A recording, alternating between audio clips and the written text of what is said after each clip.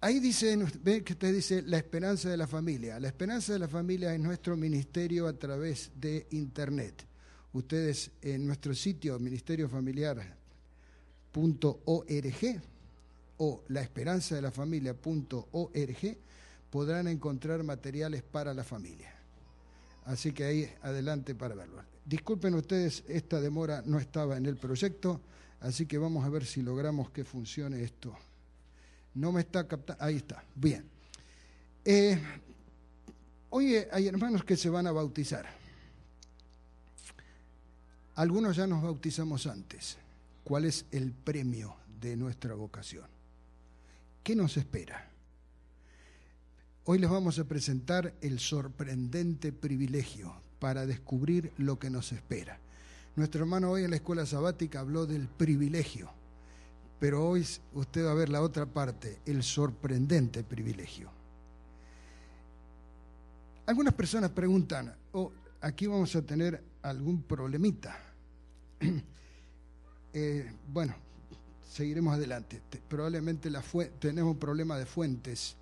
Aclaro para los que saben computación, si ustedes ven letras torcidas o letras que desaparecieron, es porque esa computadora no tiene las fuentes que tiene mi computadora. Disculpen cualquier letra que esté mal puesta, lo lamento. El sorprendente privilegio. ¿Existe el cielo? Se preguntaba la revista Time. ¿Nos casaremos en el cielo? ¿Tendremos hijos en el cielo? ¿Qué hay más allá de la tierra? Hermano, yo estoy apretando, pero se va para atrás esto.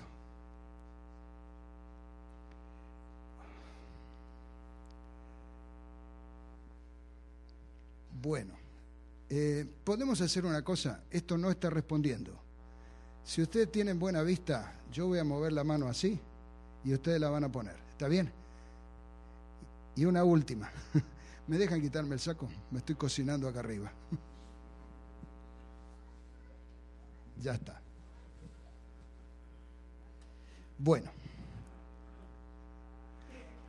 ¿qué hay más allá de la tierra? ¿Quiénes habitan los mundos? ¿Podremos conocerlos algún día? Son preguntas, ¿no es cierto? Adelante. Por favor, miren acá para indicar el cambio. Escribió el apóstol Pablo: ciertamente no me conviene gloriarme, pero vendré a las visiones y a las revelaciones del Señor. Conozco a un hombre en Cristo que hace 14 años, si en el cuerpo no lo sé, si fuera del cuerpo no lo sé, Dios lo sabe, fue arrebatado hasta el tercer cielo. ¿Quién era ese hombre? El propio Pablo que viajó hasta el cielo, por así decir. Por favor, cuando les muevo la mano, cambien.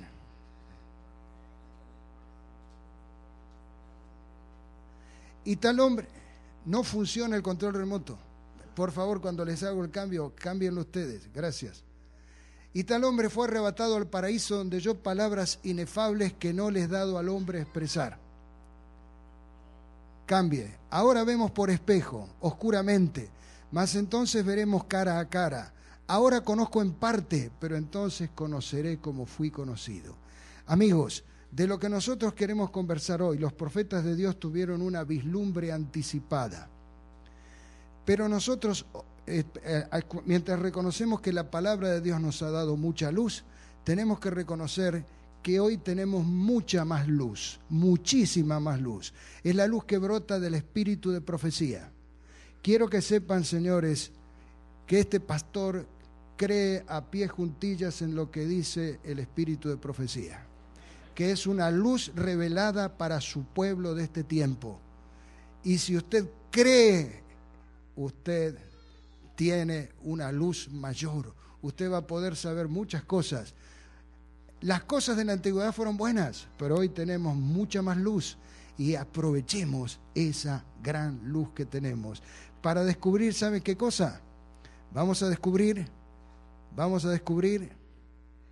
nuestra gran familia celestial. Nuestra gran familia celestial. Vamos a hacer a continuación, ¿saben qué? Un repaso para conocer cómo está integrada la familia. En primer lugar, la familia celestial está integrada por la divinidad o Trinidad. Para un judío lo más sagrado era la proclama de la Shema. Shema Israel, Adonai Eloheinu, Adonai Echad. Oye Israel, el Señor nuestro Dios, el Señor es uno solo. La divinidad es un Dios formada por tres personas, el Padre, el Hijo y el Espíritu Santo. ¿Usted cree así? Porque de vez en cuando aparecen algunos iluminados por allí que niegan esta verdad. Sé de qué les estoy hablando. Yo fui pastor de una iglesia donde un iluminado me destruyó la iglesia, después que yo me fui, ¿no? Después que yo me fui, fue en otro país. Un iluminado vino y hasta abandonó la iglesia porque negaba la doctrina de la Santísima Trinidad. ¿Usted cree en la divinidad formada por Dios Padre, Hijo y Espíritu Santo? Muy bien. ¿Quiénes son ahora el siguiente nivel de vida? Los ángeles, nuestros hermanos mayores. ¿Por qué le pongo nuestros hermanos mayores? Porque dice el versículo, lo hiciste un poco menor que los ángeles. El hombre fue hecho menor que los ángeles, por lo tanto los ángeles son superiores. Muy bien. Entonces, repasando lo que ya conocemos hasta aquí, Dios Padre, Hijo y Espíritu Santo, más los ángeles, en el trono de Dios están la deidad y los ángeles, ¿correcto? Entonces, ¿cuál es el tercer nivel de vida? ¿Cuál es el tercer nivel de vida? ¿Cuál es el nivel de vida que está debajo de la divinidad y los ángeles? Por la fe entendemos que los mundos fueron formados por la palabra de Dios, de modo que lo que se ve fue hecho de lo que no se veía. Entonces, si los mundos fueron formados por la palabra de Dios, así dice Jehová, el que formó la tierra y la hizo, el cual la estableció. No en vano la creó. ¿Para qué la creó? Para ser habitada. Y para ser habitado solo el planeta Tierra y toda esa inmensidad de mundos solamente para iluminar una noche oscura. Cuando, como dice en el libro de Job, todas las estrellas del alba alababan y se regocijaban todos los hijos de Dios. Nosotros tenemos una gran luz, repito, en el espíritu de profecía. Le he pedido a la hermana Raquel que ella tenga la bondad de representar a la hermana Juay, ya que ella no pudo venir esta mañana. Y que cada vez que ella hable, escuchen como si fuera la voz de la mensajera inspirada. Miren lo que dice la mensajera inspirada. Tiene un micrófono acá adelante, sí. Parece que muchos tienen la idea de que este mundo y las mansiones celestiales constituyen todo el universo de Dios. ¿No es así? Dios tiene infinidad de mundos que obedecen su ley. Estos mundos son gobernados teniendo en cuenta la gloria del Creador. Miren qué interesante. Parece que muchos, a lo mejor aquí en Glendora, ¿no? Parece que muchos, hasta en Glendora, tienen la idea de que la tierra y bueno, y el cielo, ahí donde mora el Señor, eso es todo. No, no es así. Dios tiene infinidad de mundos que obedecen su ley. Ahora, miren esta otra declaración. Dios hizo los mundos por medio de Cristo, innumerables millones de mundos que circundan el trono de la deidad. ¿Cuántos? Innumerables millones de mundos. Los hombres que viven en este pequeño átomo del universo son finitos. Muy bien. Dios tiene mundos innumerables que obedecen a sus leyes y son conducidos para gloria suya. ¿Cuántos mundos tiene Dios? Innumerables. Ahora, ¿cómo son ellos? Son como te los ponen acá en Hollywood, ¿no es cierto? Son como te los pintan o los imaginan las fantasías populares. Todo lo que procede de Hollywood allí, ¿no es cierto? La última gran película, Avatar, que fue la película más taquillera de la historia, ¿no es cierto? Así son como los imaginan ellos. Así feos como este, ¿no es cierto? O peleándose como este, o como este que atacan y ¿cómo son ellos? ¿Cómo son ellos? Andan ahí a los tiros. ¿Cuál es la respuesta que vamos a dar todos nosotros con la revelación en la mano? ¿Un ferviente qué cosa? No.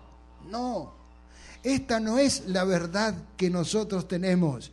Eso es la verdad. ¿Verdad dije? Eso es lo que creen todos los demás. Pero nosotros tenemos la Biblia, el espíritu de profecía, ¿o no? Sí, Señor, si nosotros tenemos un privilegio, es el tener el privilegio de un profeta inspirado. ¿Y qué pasó con este profeta? El Señor me mostró en visión otros mundos. Me fueron dadas alas y un ángel me acompañó desde la ciudad a un lugar brillante y glorioso. La hierba era de un verde vivo y las aves gorgojeaban un dulce canto. Fíjense, el Señor me llevó en visión a otros mundos. ¿Quién había ido antes en visión? Pablo, lo vimos hace un momentito. Pablo se había ido en visión. Y ahora la mensajera inspirada se fue en visión. Le fueron dadas alas y un ángel la acompañó al lugar brillante y glorioso. Después me transportaron a un mundo que tenía 7 lunas, donde vi al anciano Enoc que había sido trasladado. Seguimos con la historia de Enoc. Llevaba a su brazo derecho una esplendente palma, en cada una de cuyas hojas se leía escrita la palabra victoria. Ceñía a sus sienes una brillante guirnalda blanca con hojas. En el centro se leía pureza. A veces hay que dar 2 pasos. Adelante. En la parte posterior de la cabeza llevaba un moño que sujetaba la guirnalda y en él estaba escrita la palabra santidad.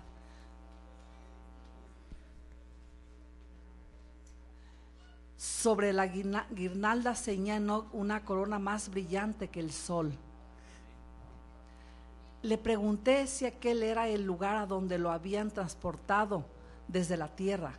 Él me respondió: no es este. Mi morada es la ciudad y he venido a visitar este sitio. Andaba por allí como si estuviese en su casa. Miren qué cosa interesante. ¿Qué andaba haciendo Enoc? Andaba de visita por allí, se había ido a visitar un planeta. Oigan, una pregunta, ¿les gustaría a ustedes ver aunque esto está medio que falla, pero yo estoy agradecido a Dani y a Rey que están luchando ahí para que esto salga. ¿Les gustaría ver una imagen, una picture de los habitantes más feos del universo? ¿Les gustaría? ¿Se animan? ¿No se van a asustar? ¿Quieren verlo de verdad? ¿Cuántos quieren verlo? ¿Pero no se van a asustar? Bueno, cuando vuelvan a casa mírense en el espejo. ¿Por qué digo esto? Los moradores de aquel lugar eran de todas estaturas, eran nobles, majestuosos y hermosos. Pregunté a uno de ellos por qué eran mucho más bellos que los habitantes de la tierra y me respondió: hemos vivido en estricta obediencia a los mandamientos de Dios y no incurrimos en desobediencia como los habitantes de la tierra. Ah, ahí está la cosa. Mire, si usted estuviera parado acá, vería que hay chicas muy bonitas allí, ¿sí? Hay chicas de todas las edades muy lindas, pero son feas comparadas con los habitantes de los otros mundos. Aquellos eran como hermosos, mucho más hermosos. ¿Y por qué eran mucho más hermosos? Porque guardaban los mandamientos. Chicas, guarden los mandamientos y serán las más lindas. Pisoteen los mandamientos y serán las más feas. Y caballeros, quieren ser ustedes apuestos y atractivos, guarden los mandamientos. Seguimos mirando esto. ¿Cómo está constituida la familia universal de Dios? En primer lugar, la familia universal de Dios está constituida por la deidad, la Santísima Trinidad. ¿Estamos de acuerdo? En segundo lugar, por los ángeles. Y en tercer lugar, por los hombres. ¿Y por qué yo puse hombres? Porque, ¿qué vio la mensajera inspirada? Vio esas cosas raras, peludos o azules como los del planeta Polifemo, ahí de donde estaba en Avatar. ¿Cómo los vio? Los vio mejores que nosotros. ¿Vieron que Hollywood solamente produce películas donde los lindos somos nosotros y los feos son los de otros planetas? Es exactamente al revés. Los lindos son los otros y los feos somos nosotros. Ahora, observen una cosa importante aquí. Observen esto. Les pregunto, ¿cuántos ángeles permanecieron leales? ¿Cuántos ángeles permanecieron leales? 2/3 permanecieron leales. Por lo tanto, ¿cuántos se rebelaron? 1/3 parte. ¿Cuántos hombres permanecieron leales? ¿Cuántos hombres permanecieron leales? ¿Cuántos? Un tercio. ¿Cuántos de los hombres permanecieron leales? 1. Bueno, y si yo le pongo millones de mundos, lo que significarían 99,9999999999999999999999999% millones de mundos leales. Y entonces, ¿cuántos rebeldes? Un solo planeta, lo que equivale al 0,00000000000000000000001%. ¿Qué va a pasar con los que permanecieron leales? Tendrán la eternidad. ¿Qué va a pasar con los rebeldes? Irán a la destrucción. Antes de que venga la destrucción, lo vimos anoche, el Señor pronuncia un ekkaleo. ¿Qué quiere decir ekkaleo? Ekkaleo es un llamado a salir. ¿Se acuerdan que lo dijimos? Salgan, abandonen el mundo que va a ser destruido. Abandonen el mundo que va a ser destruido. El primero que pronunció su ekkaleo, su llamado a salir, lo vimos anoche, fue Noé. Noé decía, salgan, abandonen el mundo. Llamados a salir del mundo pecador e ingresar a una familia. De la palabra ekkaleo se forma la palabra eclesía. Y de la palabra eclesía, ¿qué palabra se forma? La palabra iglesia. ¿Qué cosa es la iglesia? La iglesia no es otra cosa que gente que ha salido del mundo. Eso es la iglesia, gente que salió del mundo. Ahora bien, si alguno me dice, no, pero si yo todavía estoy en el mundo. Si usted está todavía en el mundo, significa que no salió del mundo y todavía no está integrando la iglesia. La iglesia es gente que salió del mundo. Ahora bien, observen esto, ¿qué tamaño tiene la iglesia? ¿Qué tamaño tiene la iglesia? La iglesia de Dios en la tierra es una con la iglesia de Dios en el cielo. Los creyentes de la tierra y los seres del cielo que nunca han caído constituyen una sola iglesia. ¿Qué tamaño tiene nuestra iglesia?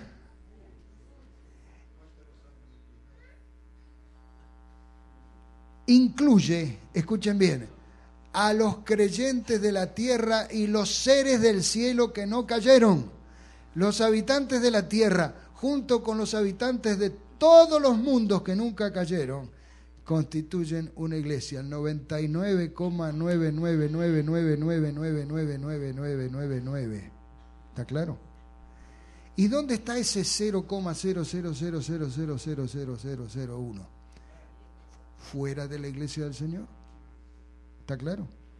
Por eso el Señor los invita a entrar, los invita a formar parte de esta familia. Avance, por favor.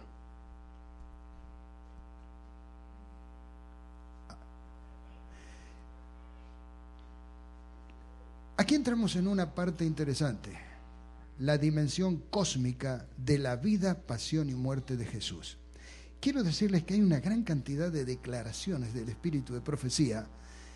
Yo hice una compilación de más de 60, 70 declaraciones de la pluma inspirada sobre los habitantes de los otros mundos. ¿A cuánto a ustedes les gustaría que lo leyéramos hoy, que ya andamos un poquito atrasados? Levanten la mano los que quieren que lo leamos. ¿Qué? Muy bien, qué gente buena. Pero como andamos atrasados, la vamos a dejar. Usted las puede leer después en casa. ¿Sabe por qué las puede leer en casa? Hay decenas de declaraciones inspiradas que muestran el ministerio de Jesús antes de la caída y después de la caída de ella en su relación con los habitantes de los otros mundos.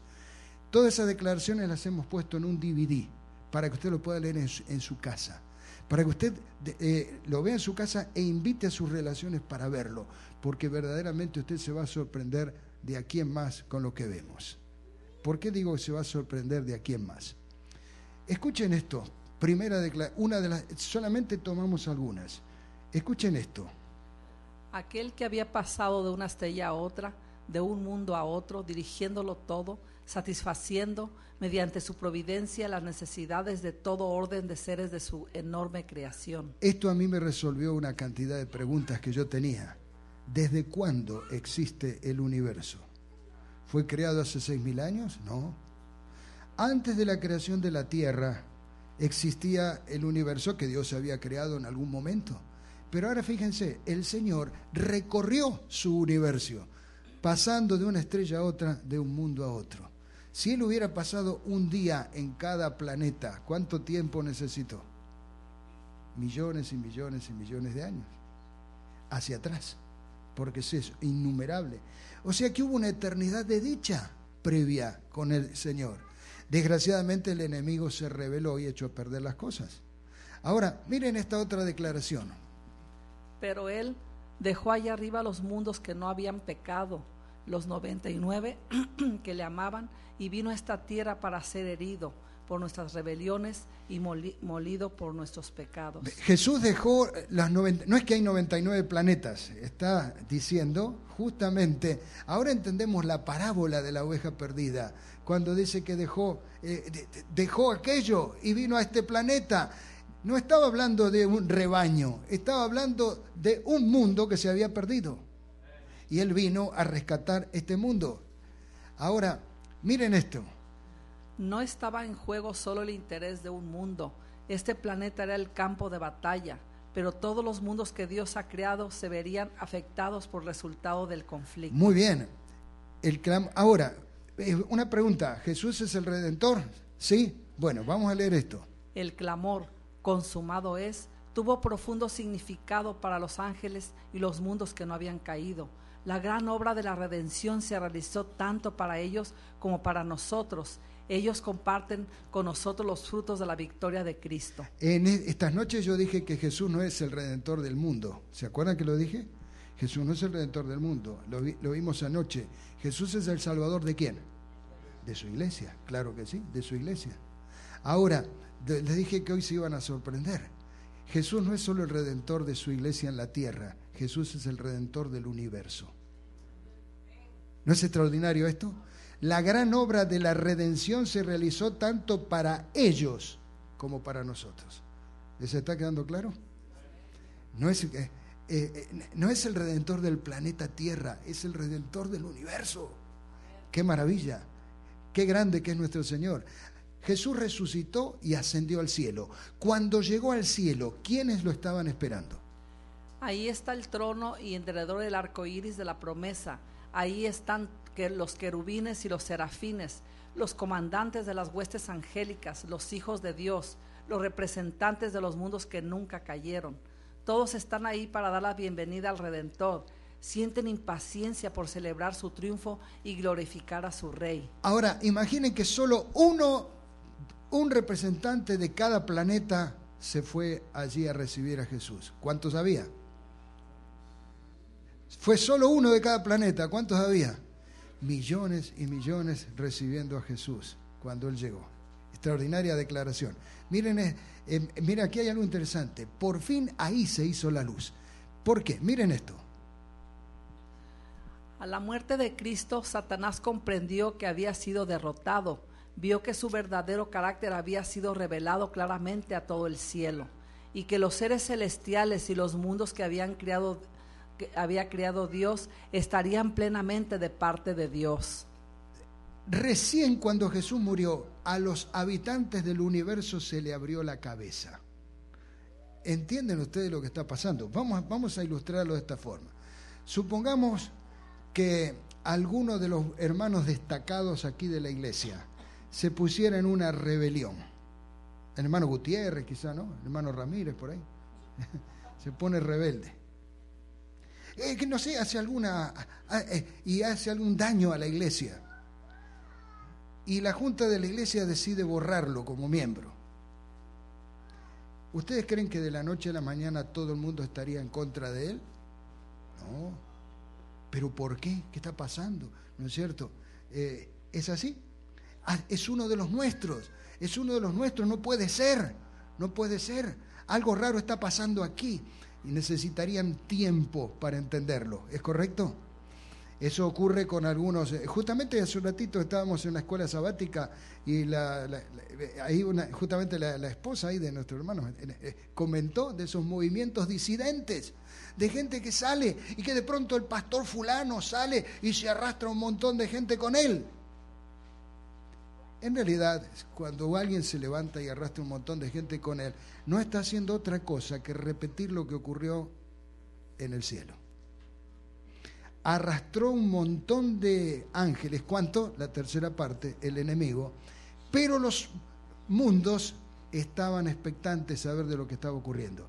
Saben, hay una cosa que ustedes, yo no se lo voy a explicar ahora porque no tenemos tiempo, se nos está escapando el tiempo, pero ustedes van a leer declaraciones que yo puse en el disco del cual les he hablado. Hay unas declaraciones impresionantes. ¿Saben cuál era el plan del diablo? Yo quiero, imagínense ustedes una pirámide. En la cúspide de la pirámide, ¿por qué formamos allí arriba? Un triángulo. ¿Y qué es ese triángulo? Dios Padre, Hijo y Espíritu Santo. A continuación, el segundo nivel de vida, los ángeles. Y la base de la pirámide, muchísimo más grande, una enorme base de la pirámide, los habitantes de todos los planetas. Yo estoy convencido de que hay muchísimos más habitantes de planetas que ángeles. Los ángeles son una cantidad menor. Pero ahora, ¿por qué digo que son una cantidad menor? Y si 1/3 de los ángeles están en este planeta, pudieron entrar todos en este planeta, evidentemente no son tantos. ¿Me estoy explicando? Pero sí hay una enorme población de todos los mundos que el Señor ha creado. ¿Y cuál era el plan del diablo? Ya había logrado atraer la tercera parte de los ángeles.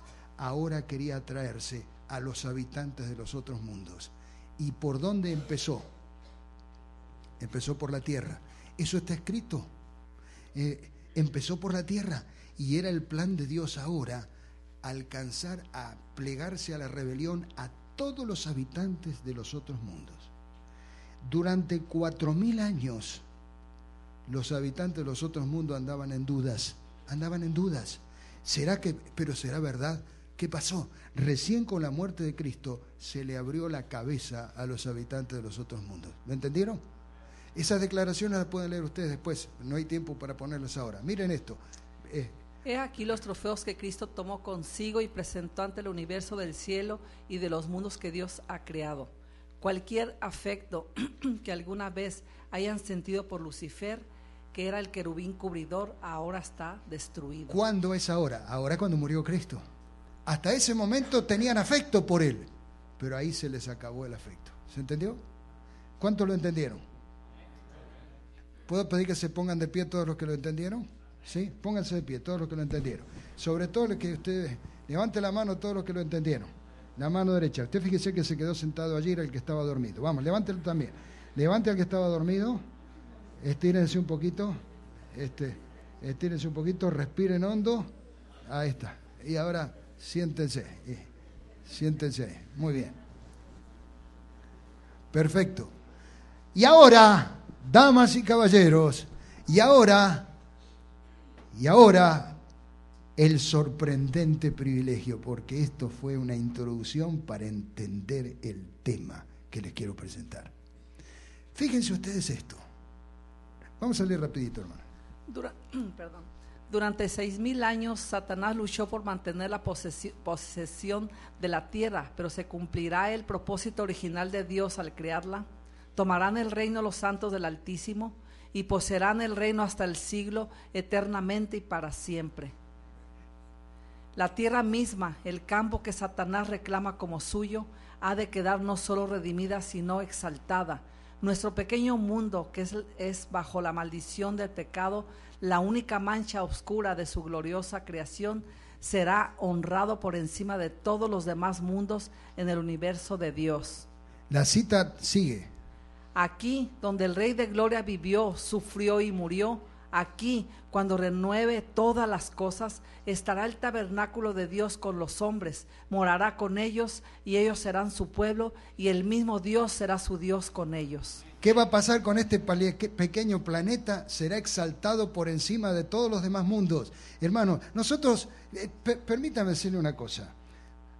Muchos artistas han desdibujado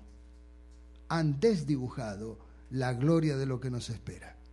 Nosotros hemos sido formados por imágenes como estas, de las cuales nosotros vemos a una familia en el cielo, ¿no es cierto?, ahí en la tierra nueva, y nos hemos imaginado la tierra nueva más o menos así como nos la pintaron los pintores. Pero ¿saben una cosa? Miren lo que dice Pablo. Está escrito: las cosas que nadie ha visto ni oído y ni siquiera ha imaginado son las que Dios ha preparado para los que le aman. ese lindo cuadro de la familia Ramírez o la familia Pérez o la familia Sánchez en el cielo no es real. Esto lo pintaron los pintores. Miren lo que nos espera. Cuando el Señor Jesús estaba abriendo las puertas, o la hermana Juan anduvo visitando por allí el cielo, ¿qué pasó allí? Supliqué a mi ángel acompañante que me dejara permanecer allí. No podía sufrir el pensamiento de volver a este tenebroso mundo. El ángel me dijo entonces: debes volver, y si eres fiel, tendrás con los 144,000 el privilegio de visitar todos los mundos y ver la obra de las manos de Dios. Ah, hermano, ¿usted se acuerda que en la escuela sabática dijo el privilegio de estar en la iglesia? Mira qué privilegio, el privilegio de visitar todos los mundos. El ángel le dijo a Elena que tendría el privilegio de visitar todos los mundos. Y saben, yo me puse celoso. ¿Solo ella? ¿Te interesa saber, hermano, lo que nos espera? Mira, lo que nos espera es impresionante. Mira esto. Los privilegios concedidos a los hijos de Dios son ilimitados. Relacionarse con Jesucristo, que es adorado en todo el universo celestial y los mundos que no han caído. Mira, el privilegio de relacionarnos con los habitantes de todos los mundos. Un mundo, 2, 10, ¿cuántos? Millones de mundos. Todos los tesoros del universo se ofrecerán al estudio de los redimidos de Dios. Continúe. Libres de las cadenas de la mortalidad, se lanzan en incansable vuelo hacia los lejanos mundos, a los cuales el espectáculo de las miserias humanos causaba estremecimientos de dolor y que entonaban cantos de alegría al tener noticias de un alma redimida. Posiblemente ustedes han leído esto ya. Con indescriptible dicha, los hijos de la tierra participan del gozo y la sabiduría de los seres que no cayeron. Comparten los tesoros de conocimientos e inteligencia adquiridos durante siglos y siglos en la contemplación de las obras de Dios. Con visión clara consideran la magnificencia de la creación, soles y estrellas y sistemas planetarios que en el orden asignado circundan el trono de la divinidad. El nombre del Creador se encuentra escrito en todas las cosas, desde las más pequeñas hasta las más grandes, y todas ostentan la riqueza de su poder. Aquí en Los Ángeles se encuentra uno de los observatorios astronómicos más grandes del mundo, el Griffith, ¿no es cierto? No sé si han ido alguna vez. Se ven cosas extraordinarias. Esto está relacionado con el lanzamiento de una estación espacial y un telescopio, el Hubble, ¿no es cierto? Creo que de aquí el telescopio Hubble, que permite ver cosas fantásticas. ¿Han estado ustedes alguna vez mirando la inmensidad del espacio? ¿Han entrado en un planetario? ¿Han leído las cosas maravillosas que hay allí arriba? Miren esta declaración impresionante. La multitud de los redimidos incursionará de mundo en mundo y empleará gran parte de su tiempo en la investigación de los misterios de la redención. Y durante toda la eternidad este tema se estará abriendo continuamente ante sus mentes. ¿Te gusta viajar, hermano? ¿A cuánto a ustedes les gusta viajar? ¿A dónde quieren ir? ¿A Argentina? ¿A Europa? ¿Dónde quieren ir? La multitud de los redimidos incursionará de mundo en mundo. ¿Te entusiasma esto? ¿Te entusiasma esto? ¿Cuál es el premio de la vocación? Aquí está la pregunta, ¿te entusiasma esto? A ustedes dicen amén como si estuvieran viendo un choque de tortugas nada más. ¿Qué emoción tiene eso? ¿Te entusiasma o no te entusiasma? Pero hay mucho más. Hay mucho más. Porque el sorprendente privilegio todavía no hemos llegado. Ahora vamos a hablar del sorprendente privilegio. Va a ser maravilloso recorrer el universo, pero ¿para qué? Miren ustedes el sorprendente plan de Dios. Dios creó al hombre para la gloria divina, para que después de pasar por la prueba y la aflicción, la familia humana pudiera llegar a ser uno con la familia celestial. El propósito de Dios era repoblar el cielo con la familia humana. Sacude al que está dormido a tu lado para que lea que está ahí abajo. Mira lo que dice ahí. El propósito de Dios, ¿cuál era? Repoblar el cielo. ¿Y por qué hay que repoblar el cielo? ¿Está vacío en algún lado? Un tercio, correcto. Se ha vaciado en un tercio. Hay que repoblarlo. ¿Y con quién lo va a repoblar el Señor? El propósito de Dios todavía se cumplirá. Si asombroso fue conocer el plan original, más asombroso resulta saber que a pesar de la caída, todavía el plan continúa vigente.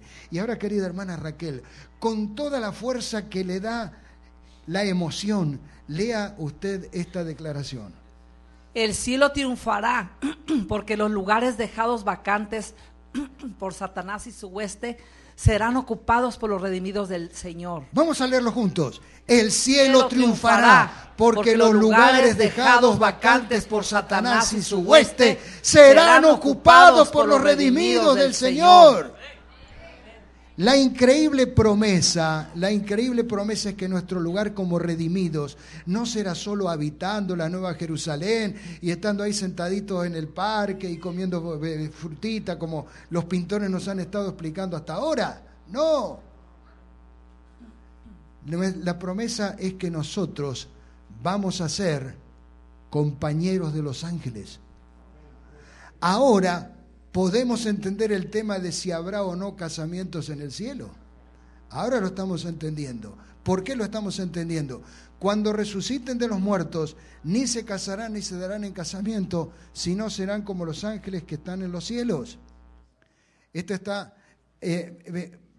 por favor, nos está faltando un pedazo acá. A ver. Las palabras de Cristo son demasiado claras para ser mal entendidas. Debieran resolver para siempre la cuestión de los casamientos y nacimientos en la tierra nueva.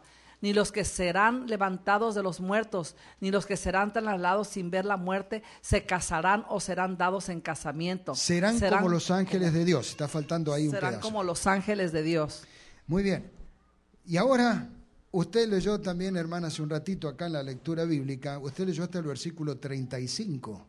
Y a propósito yo paré ahí, o le pedí que pararan ahí. Vamos a leer este versículo. Porque no pueden ya más morir. ¿Se acuerdan? No se casarán ni se darán en casamiento. Porque no pueden ya más morir, pues son, ¿qué dice ahí? Iguales a los ángeles. Y son hijos de Dios al ser hijos de la resurrección. Iguales a los ángeles. Ahora, miren, vamos a ver... ¿alguien me puede decir qué es esto que se ve ahí? ¿Qué es eso? ¿Qué representa eso? ¿Después de cuándo? Después de los 1000 años. Después de los 1000 años, los enemigos ahí, Lucifer, que quiere circundar la ciudad, ahí en Apocalipsis 20, ¿no es cierto? Quieren tomar la ciudad. En ese momento, ¿qué pasó allí? Nos reunimos en derredor de Jesús y precisamente cuando cerraba las puertas de la ciudad, la maldición fue pronunciada sobre los impíos. Las puertas se cerraron. Entonces los santos usaron sus alas y subieron a la parte superior de la muralla de la ciudad. Jesús estaba también con ellos. Su corona era gloriosa y resplandeciente. ¿Hay algo que le llame la atención en esa declaración? ¿Qué cosa le llama la atención? ¿Por qué le llama la atención? ¿Cómo usted no las tiene ahí? Ahora no las tenemos. Ahora no las tenemos. Pero vamos a ocupar un lugar al lado de los ángeles. Miren esta otra declaración. El monte de Sión estaba delante de nosotros y sobre el monte había un hermoso templo. Lo rodeaban otros 7 montes donde crecían rosas y lirios. Los pequeñuelos trepaban por los montes. O si lo preferían, usaban sus alitas para volar hasta la cumbre de ellos y recoger inmarcesibles flores. Hay otras declaraciones que indican que los niños van a resucitar como niños, pero van a crecer hasta llegar a la estatura perfecta. Y entonces allí pasarán a ocupar el lugar que le corresponde. ¿En dónde? El lugar que perdieron los ángeles. ¿Le está quedando claro? Vamos a ocupar el lugar. Y seguramente nosotros vamos a tener una misión. ¿Cuál va a ser nuestra misión? Recorrer los innumerables mundos como mensajeros, ángelos de Dios, para contar de la maravilla del amor de quien nos redimió y advirtiendo al universo contra el error de volver a caer en el pecado. Miren qué linda que se la ve a María con ahí sentada, ahí resplandeciente. Miren qué lindo se lo ve a estos muchachos acá. ¿Se imaginan que un día viene un ángel y te dice, María, vamos? ¿A dónde? Tenemos que ir a visitar un planeta que está a 30 millones de años luz de distancia. ¿Pero 30 millones de años luz? Oye, pero es mucho tiempo eso. No te preocupes, aquí el tiempo no cuenta. Pero antes, ¿para qué tengo que ir para allá? Es que aquellos habitantes a 30 millones de años luz tienen una duda respecto a qué significa caer en la tentación. Quiero que vengas y lo expliques, porque tú fuiste victoriosa, María. Vamos, vamos, María, vamos, allá vamos volando. 30 millones de años luz, en un instante los atravesamos y estás allí en el planeta. Y allí te reciben, ¡ahí viene María!